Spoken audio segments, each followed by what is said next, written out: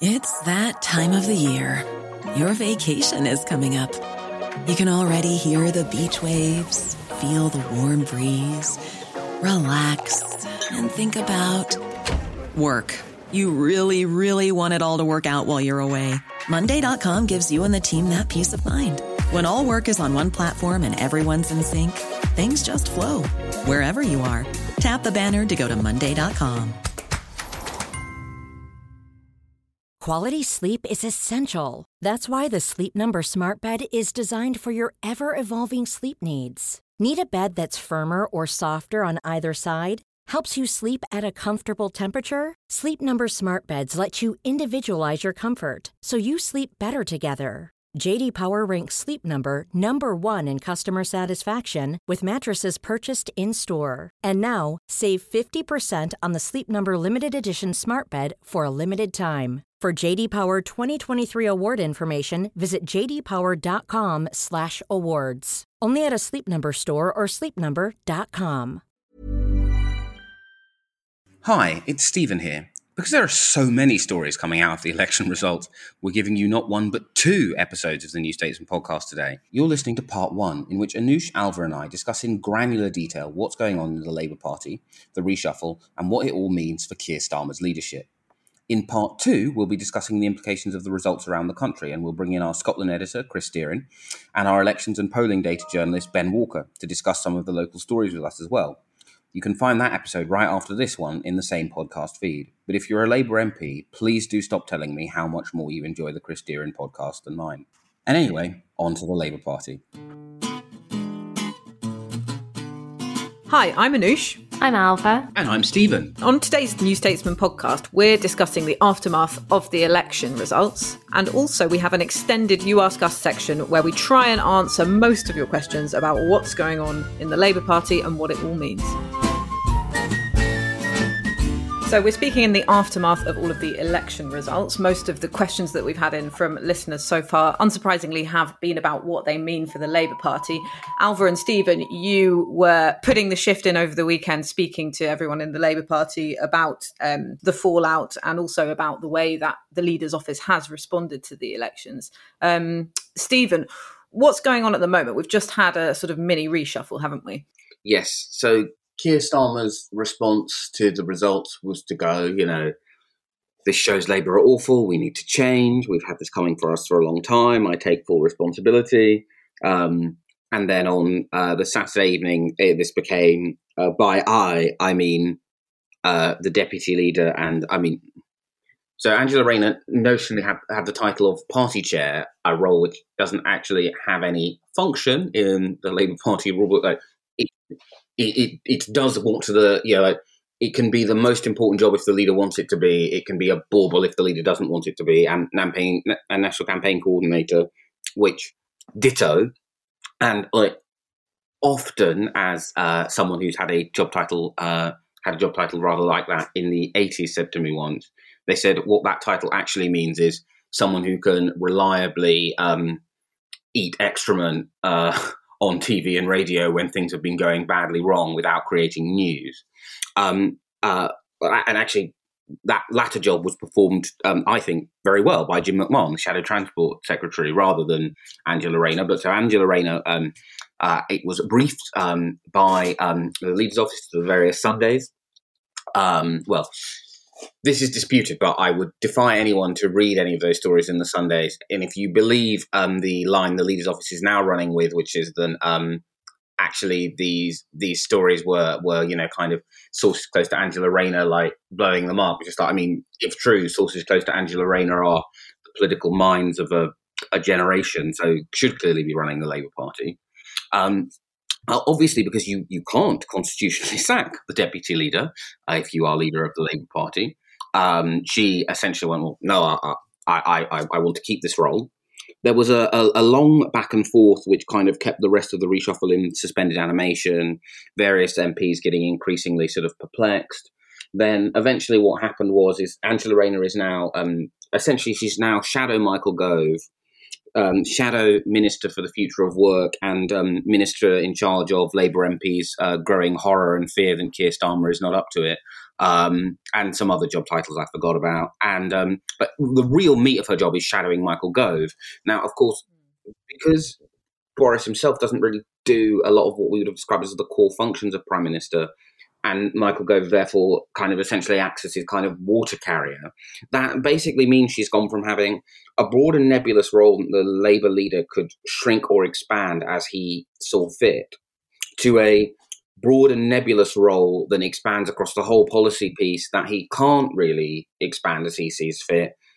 And if she does it badly, that actually creates quite a lot of problems for the Labour Party. So, yeah, I would say smart, actually the stupid take from people who wanted to reflexively defend Corbyn and say, well, I haven't seen anything about whether or not she's any good at this. And you're just like, well, that's a bit like saying there's nothing in like the Conservative, you haven't seen anything to suggest any of these vote Leave people in the cabinet are any good. Well, Boris Johnson needs to be able to win votes and maintain his parliamentary base. So congratulations on revealing you don't understand how politics works. So she has that role. Annalise Dodds, I imagine we'll get on to the topic of that, has been demoted to party chair. And again, it's not quite clear how that will work given what I've just described. And Rachel Reeves has become Shadow Chancellor, moving from what is now Angela Rayner's job. And then a bunch of other kind of various people have been posted in a variety of roles, but broadly the Shadow Cabinet remains unchanged, other than there are a lot more people with the word Shadow Secretary of State in the title, which runs roughshod over the other aim of this reshuffle, which was to reduce the number of parliamentary advisors to try and save money. So not like, I don't think these 37 hours are going to appear on Keir Starmer's Emmy reel. Alva, talk us through the different job changes and what that says about the leader's office thinking. As Stephen just outlined, I think that you can learn a lot about the leader's office's thinking or otherwise from Angela Rayner's now absolutely ginormous job title, which is the product of, I think, a bit of a standoff between the leader and deputy leader over the weekend. As Stephen just alluded to, she was sacked on Saturday night, and discovered that she was going to be sacked through briefings to the Sunday newspapers from Keir Starmer's office, and she was contacted by the Sunday newspapers and discovered that way. She was supposedly offered a much more junior role, something sort of linked to social care, having been a care worker, a very obvious demotion which she didn't want. She was sacked, and then there was this furious backlash, which people who follow the New Statesman will have picked up on. We were writing about it over the weekend. There was absolutely furious backlash, which I don't think that the leader's office had properly anticipated, and it did come from all parts of the party.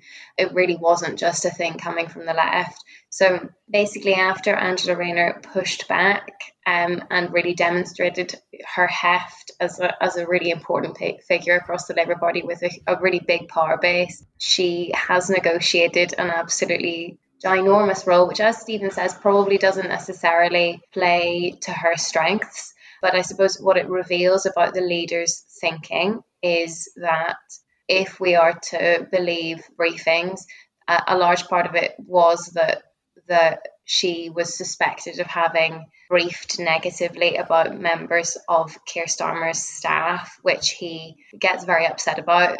We know from previous things he's been very upset by briefings against Ben Nunn, his Director of Communications, and then also Jenny Chapman, another close aide of his. It's a sort of a burgeoning theme that I think has become very, very clear over the weekend, that Keir Starmer feels a really close loyalty to this team around him, people who he's known for a long time, who worked with him before he was leader of the party, and who he brought in when he was leader.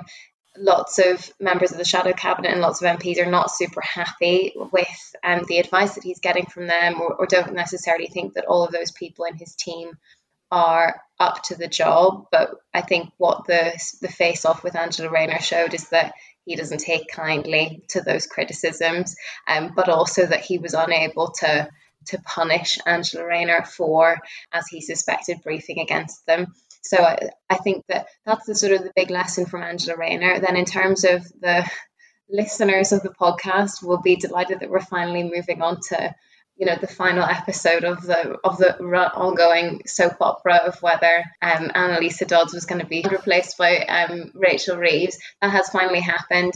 I know you, Anush, and Stephen will have lots of thoughts on this too.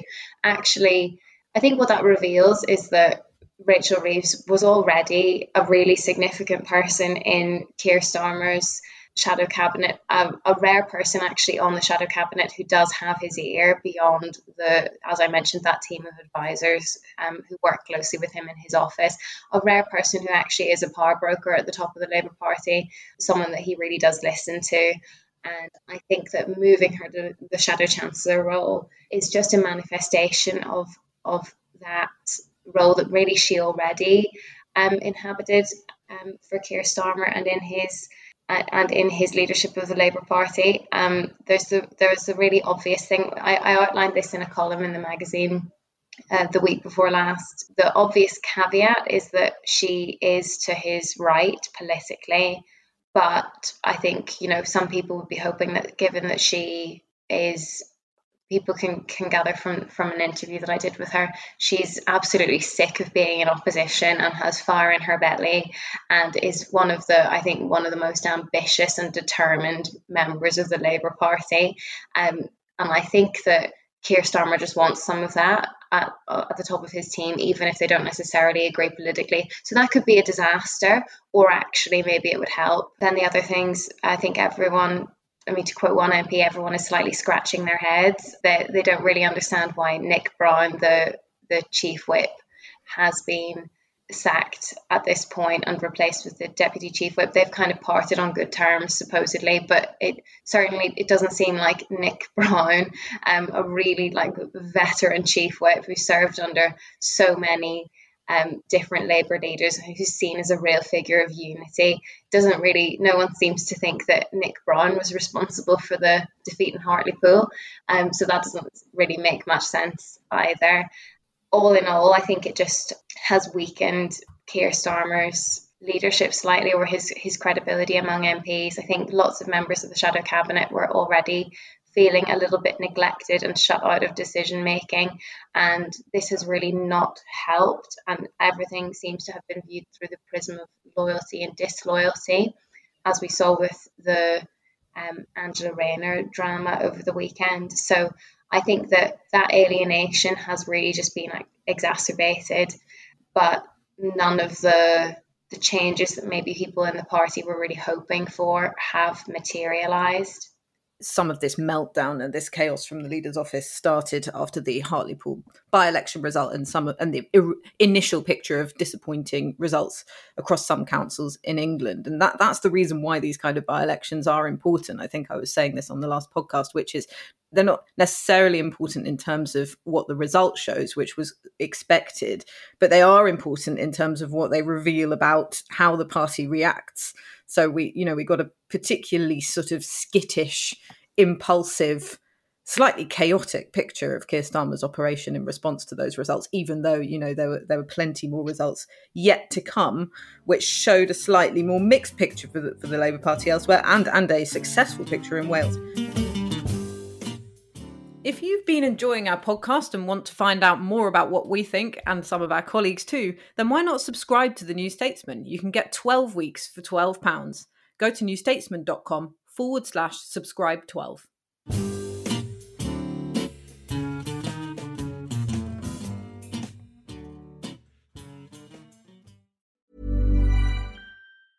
It's that time of the year.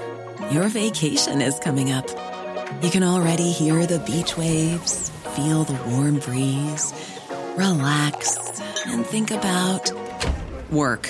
You really, really want it all to work out while you're away. Monday.com gives you and the team that peace of mind.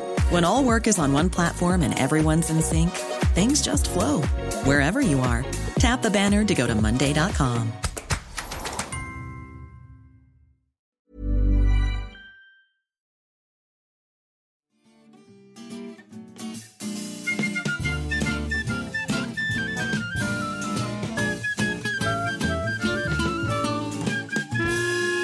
And now it's time for a section we like to call You Ask Us. And we're doing a bumper You Ask Us section today because we've just had so many questions about the future of the Labour Party, about the reshuffle, about what it says about individual Labour politicians. And Alva, you've picked up quite an interesting question that someone sent into You Ask Us about that, haven't you? So this was a question from Roger, who says he normally loves the pod, etc., but has written in to say this reshuffle has been overshadowed by reports of rows and malicious briefings where political correspondents, including the New Statesman team, naive and insufficiently critical about the sources and intent of briefings. Are they now doubling down on stories about party discord to justify having been gulled? Stephen, what do you think? No, I think this is fair enough because, of course, everyone who works for a Sunday newspaper and everyone who works for the New Statesman, we're actually not allowed by law. Journalism law means we can't save numbers to our phones. And so if someone calls us, we just have to guess whose side of a dispute they're on. And of course, Keir Starmer and Angela Rayner's people all sound exactly the same. They have exactly the same approaches. So poor Caroline Wheeler, when she wrote an article about what had happened, she was basically would have just been having to guess. Could this have been Starmer's office? Could this have been Rayner's office? The Guardian, similarly, we had to guess. And we, of course, had to guess, right? And so it's entirely possible that everyone in every Labour-facing journalist has, of course, just a horrendous misunderstanding, failed to understand who has said what at what time. Or an alternative theory, which I'm just going to throw it out there, they're equally plausible, or a Labour leadership having embarked in a mystifying act of self-harm, opted to brief to some other journalists this fictitious line that no one connected with the Sunday Times, the Observer, the Guardian, Labour list, ourselves knows what they're talking about, which, by the way, I would say is also typical of some of the problems with stakeholder management that beset this leadership team. That's possible, right? Either theory could be true. Which theory do you reckon, Alva, on balance? I mean, the thing is, I suppose this is a really interesting example where I suppose for some listeners who are broadly fans of Keir Starmer's leadership, this is the first time where they are under the impression that Keir Starmer and his team have a side of the story that isn't being sufficiently or fairly covered, which, as you say, basically is just not the case. If we're saying that Angela Rayner was sacked, it is because she was sacked, and of course, obviously, I wrote up the very angry response to that among figures from all sides of the party, people in the shadow cabinet, as well as left-wing backbenchers, people from the soft left, people from the right. That I wrote that up, and I suppose people might find it annoying that amplified the story, or that that maybe Angela Rayner and her allies had an agenda in hitting back against her being sacked. But that's just sort of the way the cookie crumbles. So yeah, I suppose the polite answer to that is that we're confident in our sourcing, and also that I suppose this is just the way that this weekend was. This is the first time you saw those divisions between Keir Starmer and Angela Rayner come to the surface. And that does mean that some criticisms of Keir Starmer coming from higher up than you would normally expect were becoming apparent over the weekend. Yeah, I think that moves us on to the interesting question, which is what is this row, which did happen? We didn't have a situation in which every Labour-facing journalist had a collective stroke. What are the consequences long term of what has happened with the Labour Party, particularly in terms of the new posts that Angela Rayner has? Yeah, so I suppose my answer to that is that it's just very much my impression that the past few days have damaged Keir Starmer's authority within the party, not necessarily enough to risk his leadership at that point. I've done lots of radio appearances over the past 48 hours where all the presenters seem to think that his leadership is at risk, which I just don't think is the case, because there isn't really an obvious contender. There's no one waiting in the wings. I don't think it's so much about that as just, I think frankly, the level of respect among Labour MPs of all stripes has been diminished slightly, because there is this feeling, regardless of people's precise political affiliations within Labour, that it was just a really strategic misfire to hold a reshuffle at this point, to have that conversation with Angela Rayner at that point, to overshadow some really quite good results elsewhere for the Labour Party, and to amplify this message that the Labour Party is in crisis when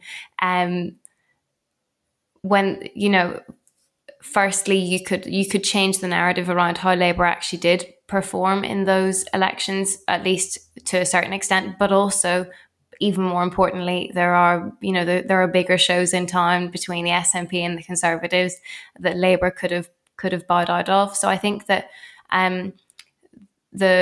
that's the main result of this. We can come on to what the precise changes about personnel mean, but mainly I just think that lots of people are just not happy with how this was handled, and I think have lost a little bit of confidence, even if they remain supportive of Keir Starmer. Just have a little bit less confidence in what he's doing and in the advice that he's getting. Yeah, obviously, one of the problems all political parties have is people first take an argument because they know they need to have it for expedient reasons, and then they start to convince themselves of it. Broadly, a lot of the people who were saying, oh, these results show that we need to recover the spirit of 2017, we need to ditch 2017.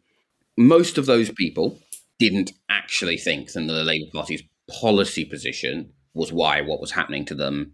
I was on Thursday, but obviously what the results were about that. But what most people would say, kind of go like, oh, really, do you really think this is primarily about this? They go, look, no, but we need to react in some way. We need to react in some way to this, so we should react to it by doing the stuff we need to do anyway.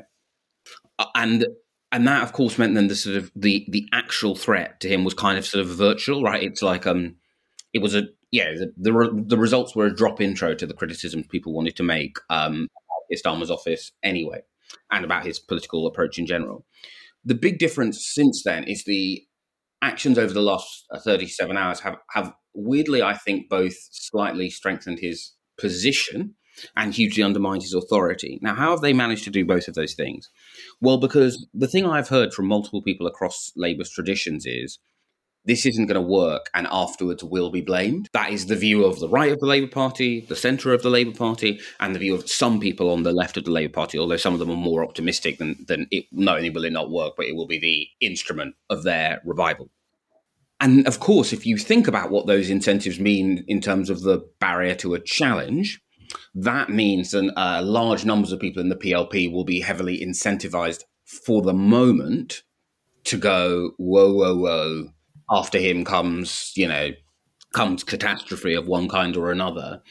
I think, there's an underlying issue than what people think for the most part is not that the appointment of Rachel Reeves, we'll get into in more detail, signals that Keir Starmer is further to the right of the Labour Party than people thought. I mean, someone who is a big fan of Rachel, someone who has themselves been advocating to me pretty solidly for the past year that Rachel Reeves should become Chancellor, said to me, they said, this is the sign that there are no politics at the core of this operation. And the only way than this project can work is for the shadow cabinet to carry it. So obviously that's not great for his authority, not great for his position. And of course, the other thing is he has sort of fired the starting gun on people continually positioning themselves. And it really cannot, I think, be overestimated the extent to which that one of the troubles Ed had and the problem that Corbyn freed himself from in 2017 to 2019 was people couldn't profile. You could not profile to be the next Labour leader in the 2017 to 19 period because there could have been an election tie any time and the unquestioned leader of the. Now, obviously, some people did so, and they did, not inconsiderable harm to their own standing a lot of the time by doing so. But it makes you much more stable if you don't have a situation where, I mean, Anoush, you'll remember this. You remember when Yvette Cooper got a haircut? It became like a Labour crisis story because it was like, is this the haircut time then Yvette is going to challenge Ed Miliband? Yeah, I do remember that. Yeah. Because it was very much a politician's haircut, like one of those like lady politician in power haircuts. Yeah. Yeah, I do remember that. At no point was the idea and it was just a nice haircut and Yvette Cooper had just got a nice haircut. At no point was this allowed to be considered. Yeah. It was literally like... It's like Andy Burnham's eyelashes, but that's just a perpetual threat. Right. The commodity he had then has kind of been just pissed away, then cannot be underestimated, is that even stuff someone does then isn't necessarily, because Ed had this problem that like any time a shadow cabinet minister would do something good, people were like, in a bid for the leadership, a shadow cabinet minister has done their job. Like, and I just that is the zone that Labour is currently in. So I think that to me is the big consequence, exactly as Alva said. And I think it's really interesting what you said about the drop intro into, criticising things that people already wanted to criticise, because you could extend that to people's different analyses of what the Labour Party's challenge is. So what's interesting is when you speak to people from, the very left and from the very right of the Labour Party, they sound quite similar. Like their analysis is quite similar, except that, on one side they're saying, well, it's the long shadow of Brexit. It's the people who push for a second referendum position. That's why we're losing places like Hartlepool and other areas. Insert area here. And then on the right of the Labour Party, it's this idea that the spectre of Jeremy Corbyn still sort of hangs over the party in these places. And like you wrote, Stephen, that can't possibly be true in one place with very similar demographics to another place that happens to be in Wales with very similar demographics. And so that, both of those things are just sort of myths that either side of the party are telling themselves for why Labour's in trouble. And of course, we know, I mean, I went back and read some of my articles from 2014 and some of yours, Stephen, as well. Like we know that we were making these criticisms and talking about the threat to Labour of UKIP, for example, and disappointing performances in by-elections like at Hayward and Middleton, for example. We know that these problems long predate either Brexit or Corbyn. And so it's sort of this story that both sides of the party are telling themselves for where Labour is going wrong. And it's a comforting story because, Brexit is something that, is diminishing as a sort of political, rhetorical talking point, even if it isn't at all done. And Corbyn is no longer in charge of the Labour Party, so also should diminish as an influence. It's so comforting to tell yourself a change of leader or a change of political focus will help us, when actually it's not true. Some of the problems that the Labour Party is facing, and like we've spoken about on the podcast, it's not clear cut. It is a mixed picture. There's different forces at play, but some of the sort of mainstream, high profile challenges that the Labour Party has with changing demographics have been there for such a long time that you have these two sides of the party fooling themselves. But the person who loses out from that, and he shouldn't be losing out from it if he was, I think, a more a politician with more nous, is Keir Starmer, because while he's supposed to be the uniting candidate who's above factionalism and the infighting we've seen over the past few years, he's allowed himself to be hammered from both sides because of the way that he's played these election results. Like Alva said, where was the waiting? Where was the cool-headedness? Where was actually, look at these metro mayor elections results. Look at these places that we're gaining from the Conservatives in Oxfordshire. Look at Wales. Where was the waiting? Where was that cool, analytical, forensic figure that we all, not all of us, but that, Keir Starmer was written up as at the beginning of his leadership. So I do think that it is a failure on his part, even if the various factions of the party are not coming out in a good light themselves. Alva, do you want to pick the next question from the big hat reshuffle questions? That takes us neatly on to the next obvious question, which is that now that it has finally happened and Annalisa Dodds has been sacked and replaced by Rachel Reeves, what does that actually mean? Stephen, do you want to say your thoughts on this first? The reason why I have said multiple times, well, there are two reasons why I've said multiple times that it would be a bad idea to get rid of Annalise Dodds, is the thing that makes Shadow Chancellor unique, right? Is that when there's a big set piece, when there's a crime or when there's a business scandal, right? The Shadow Business Secretary is the one who does that set piece event. The Shadow Home Secretary is the one who does that set piece event. Whereas actually at the budget, the Shadow Chancellor is the leader, right? In terms of the front-facing functions of the Shadow Chancellor is the leader, is the leader, and the role of the Shadow Chancellor is to be a spare pair of brains. They mostly do not cut through. They actually often have a fairly low profile relative to the other big posts in a Shadow cabinet. And every time I say this, people kind of go like, "Oh, Gordon Brown and George Osborne were big beasts." It's just like, that's because you remember that they were Chancellor, lads. Like, I just would applaud anyone.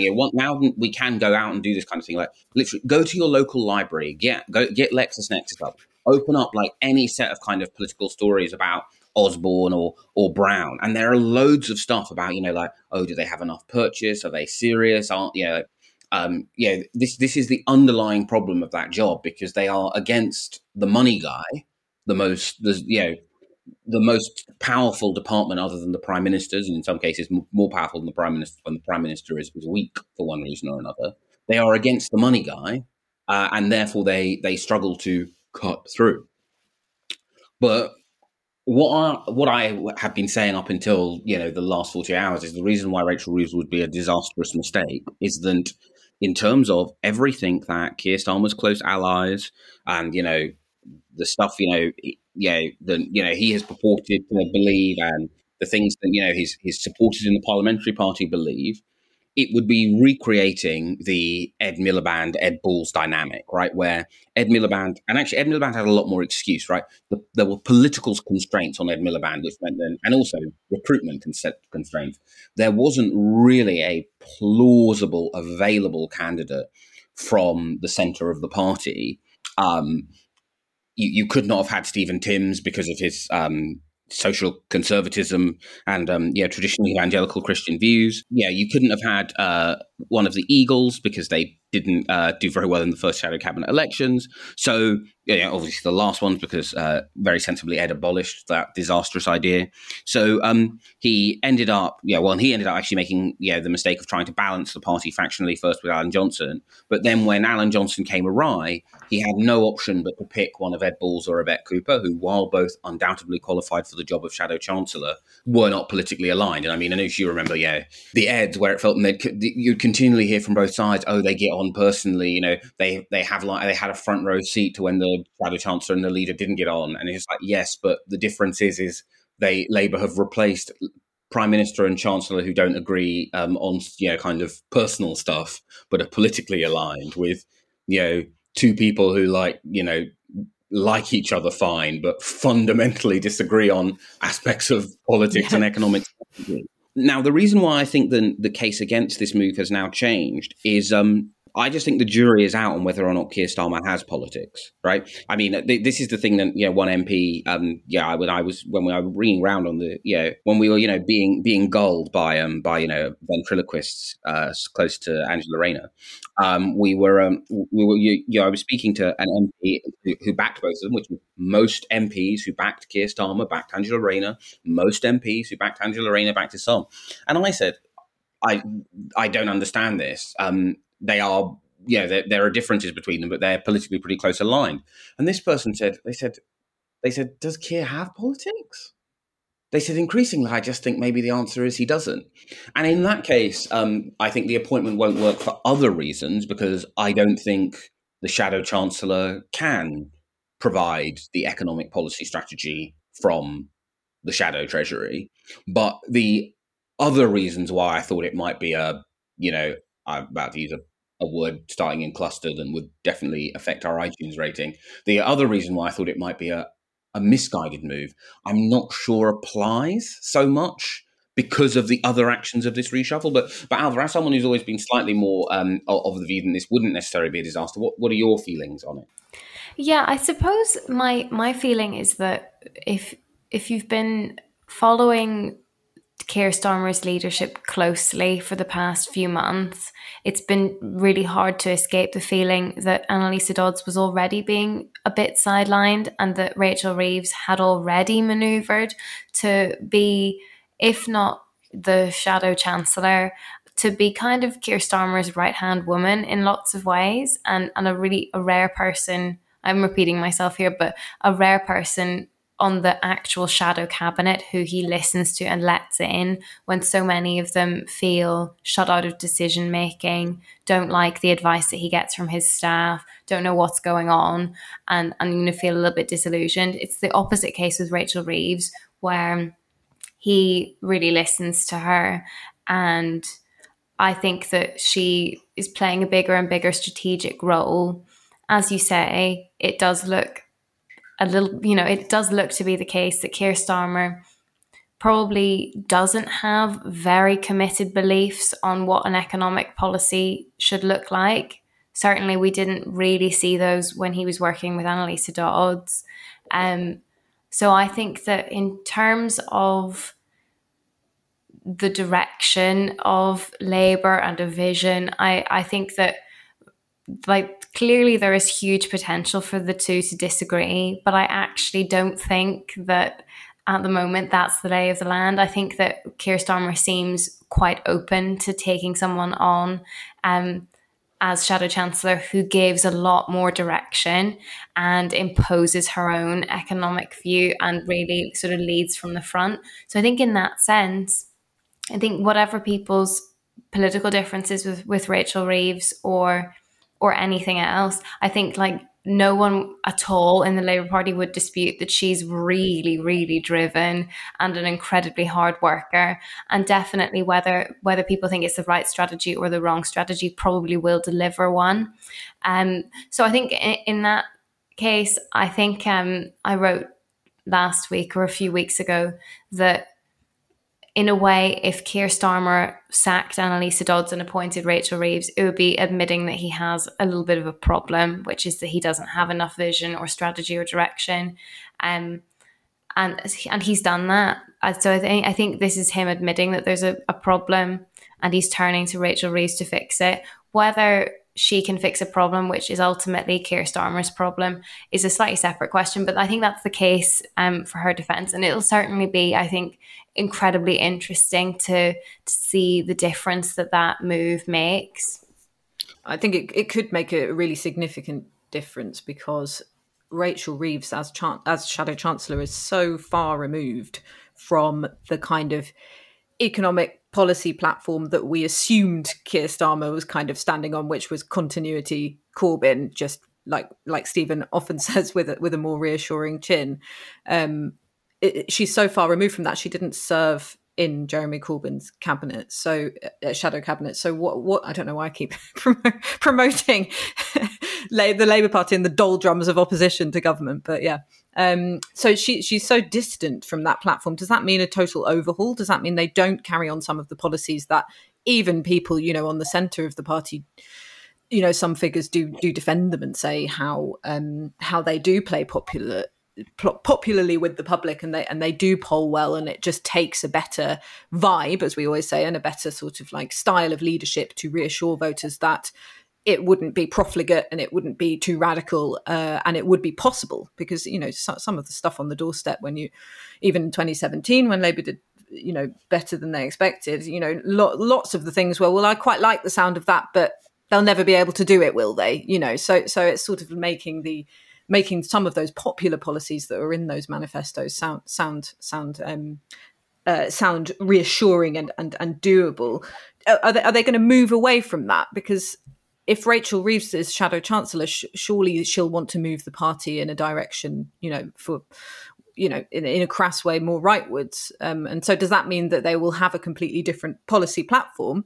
And should it be possible for a change in personnel like that to change the direction, the policy direction of the leadership? Should Keir Starmer represent that kind of vacuum where simply a change in his shadow chancellor can change the entire, what we thought was the premise of his leadership? I know it's early days and people have said that there's been a bit of a gap where policy should be, but they've announced a lot of policies and it does sound very, very similar to the previous Labour establishment. So is she going to completely change that? And should he be able to have that complete, about turn,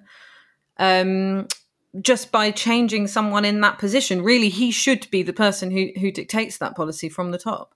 Yeah, so I'm going to do the thing that is one of the reasons why the two of you will eventually, at a quiet conference, quietly drown me and pretend that I just passed out and died while very drunk, which is, having heard you both say very thoughtful things, I think I've slightly changed my mind and gone, no, I think this is actually still a terrible idea, even if one accepts the emerging thesis in parts of the parliamentary party that he has no politics, right? Which is everyone has instincts, right? And we've seen this in a couple of vignettes, right? As we've discussed, and obviously Keir Starmer has now publicly committed to tuition fees, right? Abolishing tuition fees is something that is core to his heart. This, so when Becky Long Bailey took over, someone in Becky Long Bailey's office was slightly surprised to basically get a call from the leader's office being like, look, to emphasise, blank sheet of paper other than tuition fees, they are still abolished, and this story, of course, kind of went round various people on the left because they were a little bit like, of course, RLB is not going to be the person who comes out and goes, by the way, all of those kind of. I mean, the weird irony, of course, is Keir Starmer's leadership is already actually more like Becky Long Bailey's leadership bit than his own. But she, after having been like, no, I'm actually going to be very frank about being anti-drug legalization, I'll be very frank about free movement ending. She was really planning to turn out and like, hey, now I've lost and I'm Shadow Education Secretary. By the way, tuition fees, we're keeping them. And that policy commitment has was reiterated when she was sacked. One of the only moment where I think you could genuinely criticise the political operation around the outgoing Shadow Chancellor was around threshold raises, where the view of the Shadow Treasury was, we're not for austerity. We don't think it's the right time for either cuts or tax rises, and we should just say so. And basically, the view from the leader's office was,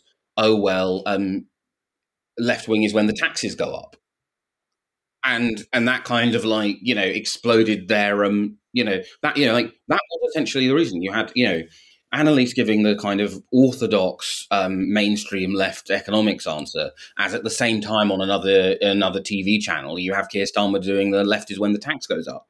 And so I think his instincts probably are what his closest allies say he will. So that will always cause cause a bit of grit. I mean, I, for example, like to think of myself as someone who's like, oh, I don't care how much someone earns, and then I read the story of a salary of a very high powered foreign aid boss, and I just thought, no, I realise I have a political objection to this person earning 900 grand, and I thought, oh, that's weird. I've discovered a political objection I didn't realise I have, and that I think is part of the thing people don't realize about being the leader of the opposition, because stuff happens, right? You suddenly discover, oh, do I think there should be an opt-out for protest in lockdown laws, or do I think and I just think the fact that his instincts are what they are means that it's still not going to work. What do we make of all of the other changes? There aren't that many of them, and I think it does seem likely, I don't know what the two of you think, but it does seem likely that this was not the reshuffle that he had entirely planned, and that he ended up going for a smaller one because of that backlash about the sacking of Angela Rayner. But the few changes that he has made, there's the sort of the musical chairs of Angela Rayner, now in Rachel Reeves' old job, as well as taking on some other briefs. Rachel Reeves is the Shadow Chancellor, and Annalisa Dodds is in Angela Rayner's old job as party chair. And then beyond that, we have Wes Streeting, who was schools minister, has a promotion, so he's properly in the shadow cabinet now in a new role on child poverty. Lucy Powell as well has been promoted. Nick Brown has been sacked as chief whip, and Shabana Mahmood has been promoted to the shadow cabinet as well. Those are all sort of more bitty changes, but I'm wondering if there's any message, Stephen, that you think should be taken or not taken from those moves. I mean, I'm afraid I think the message that can be taken is serious problems within the Labour leaders' operation, right? And then so you don't have to be deductive genius to see the kind of the ghosts of the original planned reshuffle, right? So there are all of these. I don't think all shadow Secretary of States and don't directly. They obviously all do directly shadow a minister. And then what one assumes will happen is Wes Streeting, as shadow Secretary of State for Child Poverty, will sometimes shadow the Education Secretary, and sometimes Kate Green, as shadow Education Secretary, will shadow education. And now there are obvious examples of where that is a useful thing to do. Two examples are Andy McDonald, the shadow Secretary of State for Employment Rights and Protections, which is essentially shadow Secretary of State for like saying to the kind of the trade unions who are broadly on side or are kind of swing voters on the NEC, don't worry, we still hear you, right? That's what that post exists to do, right? That is why there is a value to having Andy McDonald shadow the shadow business secretary and Ed Miliband shadow the shadow business secretary. But most of these other ones, and also I guess Preet Gill, who continues as international development, right? That is important because the existence of that job is a way of essentially a free way of saying to people who care a great deal about international development, don't worry, this department will come back under a Labour government. This is still a great priority of ours. But most of these, I think, are probably a pretty good gauge to what would have happened if the reshuffle hadn't been exploded. So, Shadow Secretary of State for Mental Health, Rosanna Allen Khan. Well, I think we can safely say then that is Shadow Secretary of State for realizing you didn't have the political strength to sack John Ashworth. Shadow Secretary of State for Child Poverty, probably ditto Shadow Secretary of State for Education. And so I think mostly what this does is it tells us about some of that. But some of it, I suspect, is actually slightly more troubling, right? Which is, now I obviously take the view that it is incoherent for the leader's office to believe that it has had a problem cutting through with COVID. It cannot possibly be the case that it was easier to be the person up against the stunningly attractive furlough guy than it was to be up against the cripes, chaps. I've just discovered that the virus doesn't take Christmas off. Yeah, I mean, like that is not a serious position. But if you are going to to have objections to the shadow cabinet, which I do think was too early, how have the defence and shadow home secretaries remained in place? Labour's policy on those issues their policy is not to have a policy on those issues. It has been a mess. Instead of them diffusing the issue, what they've actually done is basically go like, hey, Tories, by the way, there's a topic on which if you go on it, we have nothing. We will panic, right? Those, that's the shadow secretaries of state for, by the way, the Conservative Party, here's our soft underbelly. If you'd like, we can give you a map to better find it. And I just think all of it together just speaks to a project with no politics and no strategy, and then the various shortcomings that we've talked about lack of willingness to go, okay, what about this? Lack of a willingness to lay out painful dividing lines on crime, to repeat themselves and not just drown out their actually quite good set of climate change policies that Ed Miliband announced. Then those instincts, so they've the one positive appointment, which, and I think the fact that this kind of ended up in that, again, another hint that the story in the Sunday Times was not enemies of the leadership.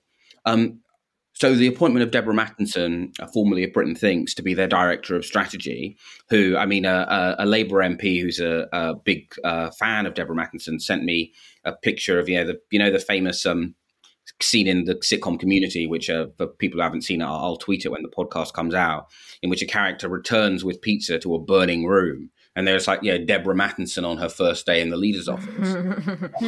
I mean, as with the idea that having a better shadow chancellor can push this upstream, I just think, I just think what the reshuffle shows is this is not a serious project for power. On the Deborah Mattinson point, I would add to that she is sort of, I think there's an understanding, I don't know how fair this is or not, but I think she's thought of as a bit of a Blairite by lots of Labour MPs. But the really, really striking thing is that literally all of them that I spoke to from any bit of the Labour Party were saying that they think it's a great appointment because, to use their phrase, they're just so pleased that there's going to be a grown-up in the room. I think that this sense that she is a very experienced big hitter coming in to work on strategy for Keir Starmer is actually one of the few bits of this reshuffle that makes total sense and that has gone down very well across the board. I also think she does bring a bit of institutional memory. You know what I was saying before about how, people seem to think suddenly that Labour's collapsed because of Corbyn or because of Brexit. She brings a bit more institutional memory to the game. I think she was doing focus groups for Labour during the 80s and 90s. And she was, the pollster for Gordon Brown, as well as, having done lots of recent work. She did the review into why Labour lost the election in 2015, which was quite a damning review about why sort of voters were put off by the party and sort of not condemned, but identified Labour as being sort of in denial about its problems. So I suppose she brings that kind of longer term view, but yes, she's been given this official position within the leadership team, but it depends on whether or not they want to listen. So that's the big test. I wouldn't say it's sort of a sign that they know what problems they have yet. It's how they use that information, because you can use focus group information all wrong if you're not willing to listen to what you actually have to change. Yeah, I think this is the thing, isn't like one of the slightly amusing memes, right? And and obviously this is what all Labour factions do, but you have people from the Corbynite project going, why don't they get focus groups? It's like, well, the Corbynites used focus groups, but in their effective phase, they used it in an astute way. Easter policy blitz, police cuts, yada yada, all of that stuff, right? The thing is ultimately it's the old well, I guess it's not garbage in, garbage out, right? It doesn't matter how good the quality you put into your model if the person reading the model lacks political instincts. And I think I completely agree. And in fact, the central test here is it is useful that they will have someone who will, I think, be a pushback against this very worrying meme in Labour circles where people they need, it's like they're like, we need to get back to the winning era of 2010 to 15. And it's just like, guys, the 2010 to 15 era was a disaster from soup to nut. And some people what they need is a heavyweight, and then it's like the name of someone who failed in an opposition post, and you're just like, why is that a good idea? And I think it's positive to have all of that, but thus far, Keir Starmer's reaction, one of the things was when we was they need to stamp out this culture of hostile briefing. Well, one, there hasn't been that much hostile briefing from anyone in the Labour Party actually about Keir Starmer, and what little there has been about the quality of his staff. Now, and his approach to this has always been to exile people who raise this to outer darkness. And so, despite the fact that, exactly as Alva says, people who very much do not agree with either the Deborah Mattinson's real or perceived politics have basically said things to me like, thank goodness they're going to have someone who's going to look around and be like, what the fudge? and that is probably true. Again, this is. I do think this is the central thing. Is the question that has inevitably been left by this is Keir Starmer a serious person? My conclusion, from the first round of various calls I made across the Labour Party and movement on Saturday was then what we had seen was he wasn't. That is the big thing he has to prove to the parliamentary party, to prove to the various stakeholders. Because if you're not a serious person, you aren't going to be able to become prime minister. And if you're not a serious person, there's a possibility you may actually finally be the person who stress tests whether or not there is a point where the Labour Party might actually get rid of its leader. And I think I would just add to that there's a kind of an immediate task for him of addressing this new wave of disillusionment among Labour MPs and members of the shadow cabinet. That I think that there's just this new fracturing of people who were feeling loyal last week, who feel a little bit less loyal, a little bit less listened to, a little bit less loved. I think that, I mean, it's great for business, but it's not, from our perspective, but it's not great for Keir Starmer if people feel shut out of decision making, feel like their criticisms, as you say, of his advisors aren't really listened to, and they feel emboldened to brief more negatively against him than they have at any point up until now. I think this was entirely avoidable.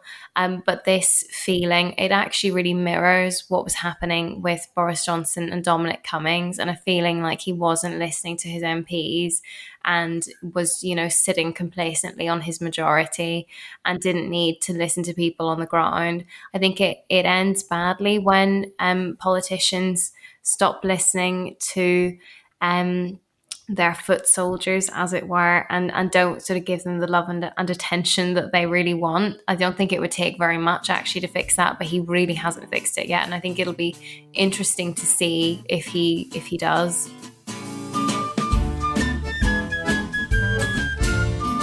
You've been listening to the New Statesman podcast with me, Anoosh Chakelian, and my colleagues Alva Ray and Stephen Bush. We're produced by Chris Stone, and our music is Devil with the Devil, licensed under Creative Commons. Thanks so much for listening.